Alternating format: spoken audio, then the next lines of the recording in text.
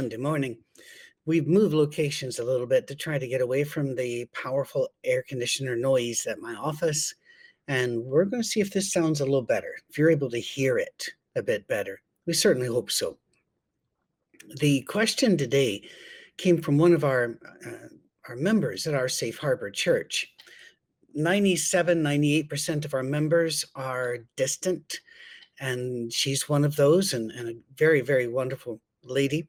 And she has a great series of questions, and they're all about where do we get this thing that we have to bow our head, close our eyes, fold our hands, or kneel, or whatever, and then, or maybe stand. And why do we feel like we have to end every prayer with "in Jesus' name, amen," and others have to say amen, and all of that other sort? Well, it is a great question. Let's go to history for first, the first part of it. For most of human history, you were nothing. You had zero human rights of anything, of any measure.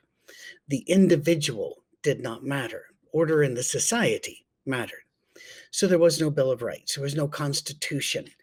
And there was no right of free speech or a right to arm yourself or any of those things that we often take for granted living as we do in the United States, or more broadly speaking, first world countries where anywhere you can vote and make a difference, all right? Well, one of those areas.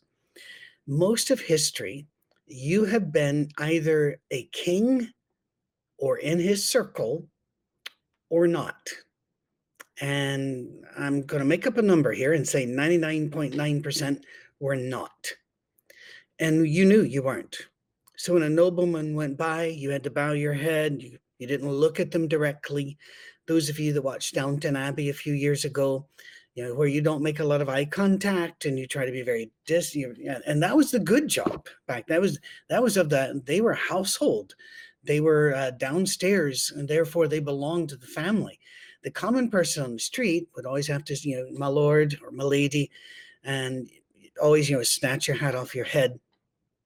And we talked about head coverings, by the way, in our last Corinthians lesson that was posted. When was that? That was on the 21st, I believe. So you can go back and look at that then, about hats and hair and covering. But why do we bow our heads? Well, because whenever you did get an audience with a king or one of his circles, we're just going to say king now to keep this simpler. When you approached, there were absolute rules. Now, those of you that have paid attention to the royal family of Britain, you know that if you're going to visit the Queen, if she has called you in, that you'll be taken into a room and you'll be told, this is how you say, this is what you do not do, this is how you address, you do not touch her, all of these rules. Well, you would be given all of those rules. And whenever you finally got into the presence of the king, you might have to immediately kneel and put your head down in a submissive move, rather like a dog rolling over and showing its belly. You might have to stretch your arms completely out and just on the floor, face on the floor the entire time. They sometimes wouldn't. You'd have to tell your story, while you're there on the floor. Other times you'd have to stand bowed with your hands controlled, hands where we can see them. The king is here. You have any weapons or the like, hands where you can see them, where we all can see them. That all translated to addressing gods. We addressed gods the same way we addressed kings back then, because some of the kings thought they were gods. And that's when you went to pagan temples, there were certain ways that you had to approach. Therefore, when a people talk to God, the real God, the one and only God, then they will, of course, be taking on the same trappings of posture that they have learned in how to approach great authority. And sometimes God would have to remind them, such he'd tell Moses, take off your shoes because you're on holy ground. You don't track in the world into my holy ground. We take our shoes off here. We've looked at the studies and know that cuts bacteria and other pathogens in the family by about 70% if you just don't bring the shoes in. But there are There are other ways in the scripture where people fell on their face, and sometimes God told them to get up, but most of the time, no is appropriate. So, should we fall on our face? Well, please remember Jesus happened, and therefore we're adopted into the family of God. God is our Father, Jesus is our brother. So, read the book of Hebrews, Hebrews 4, if you're pressed for time, but don't be pressed for time. Read the book of Hebrews. It's a great book.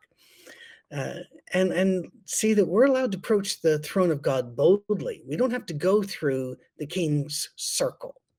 We don't have to pray through angels and saints to get to him. We can just go directly to our Father who art in heaven.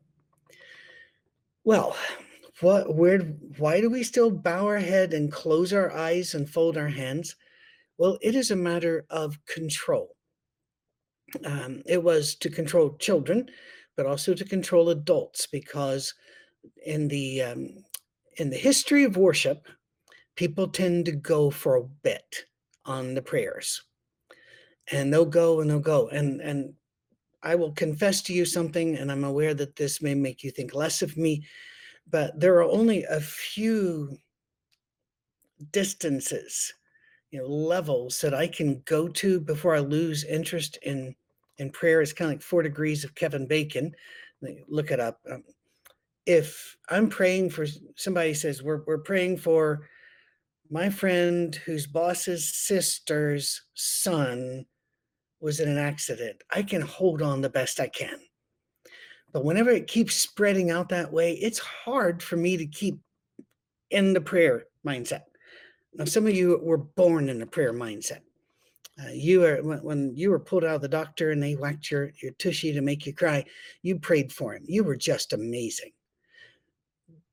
Good. I need people like you to pray for people like me so that we can keep going forward. I'm more of a Deuteronomy 6 prayer.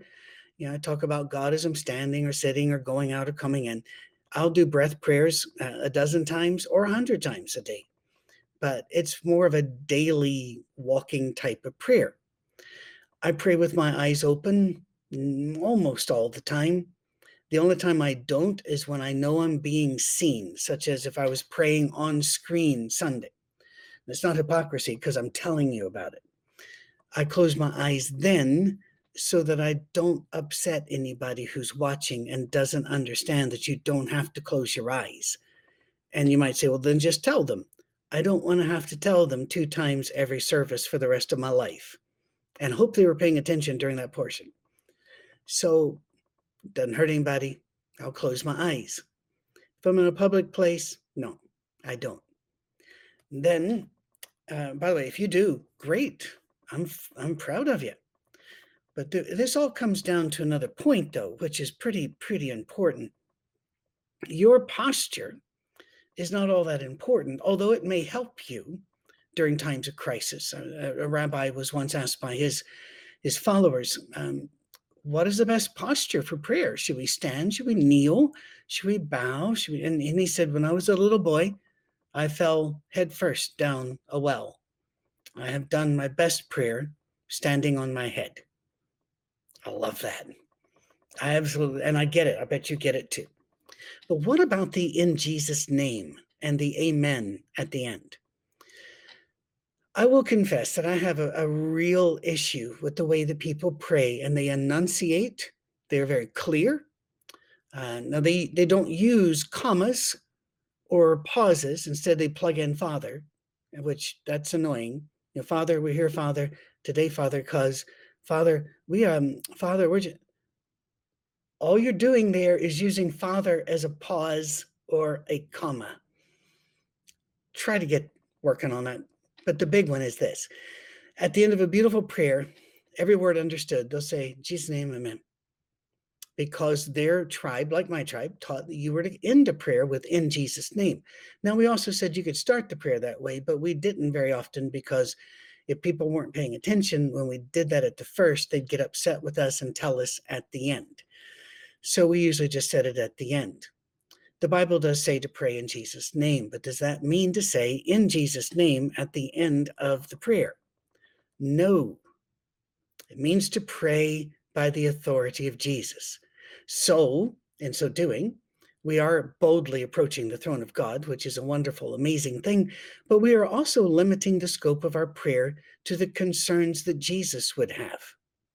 So if I'm saying, like the old country song, "Oh Lord, won't you buy me a Mercedes Benz?" It's going to be hard to pray for that one in Jesus' name. See?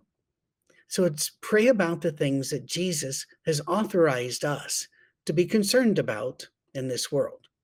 But you don't have to say a magic phrase in Jesus' name. Well, what about the word amen? It's a great word. Throughout history, versions of it have meant agreed. So say we all. And that's really all it means. Agreed.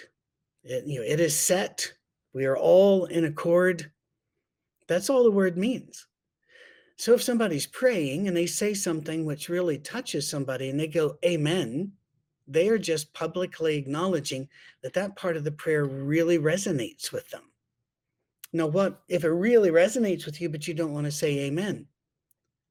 Don't. There are times that there have been long prayers that I agreed with about 70, 80% of them, but then they veered into politics or there was some weird doctrine coming out. I didn't say amen at the end. I didn't make a big deal out of it. I didn't go, no, this is about Jesus, not about me. I can't make myself a spectacle. So no, I just didn't say amen. God knows. He knows which parts of the prayer I resonated with, which ones I didn't. I don't have to go and do an autopsy later. Just talk to God. Now that said, this may sound like I'm standing on my head. There are times I go to the Book of Common Prayer, which is primarily associated with the Anglicans and Episcopals. Or I have a Scottish Book of Prayer. And you can get them in the old style English or the new style English.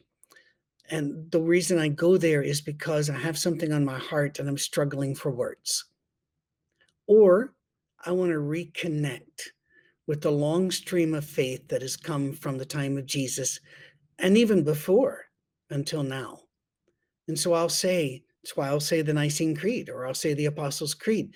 I'll say the Lord's Prayer, or I'll find one of these prayers that really helps me connect and tells me and tells God, I stand in the river of faith that started all those years ago. I am part of your people. So it doesn't hurt to get those. All God's rules about prayer are pray in Jesus' name. Pray about things that God is concerned about. And then open your eyes, forgive others as you want to be forgiven, and go to work. And you can pray while you're working too. Just pay attention if you're around heavy machinery. So glad you're with us today. We are probably going to have to do a few question and answer series, and I don't want to take that away from Monday morning. So just be aware that's probably coming up. All right. Thank you. God bless.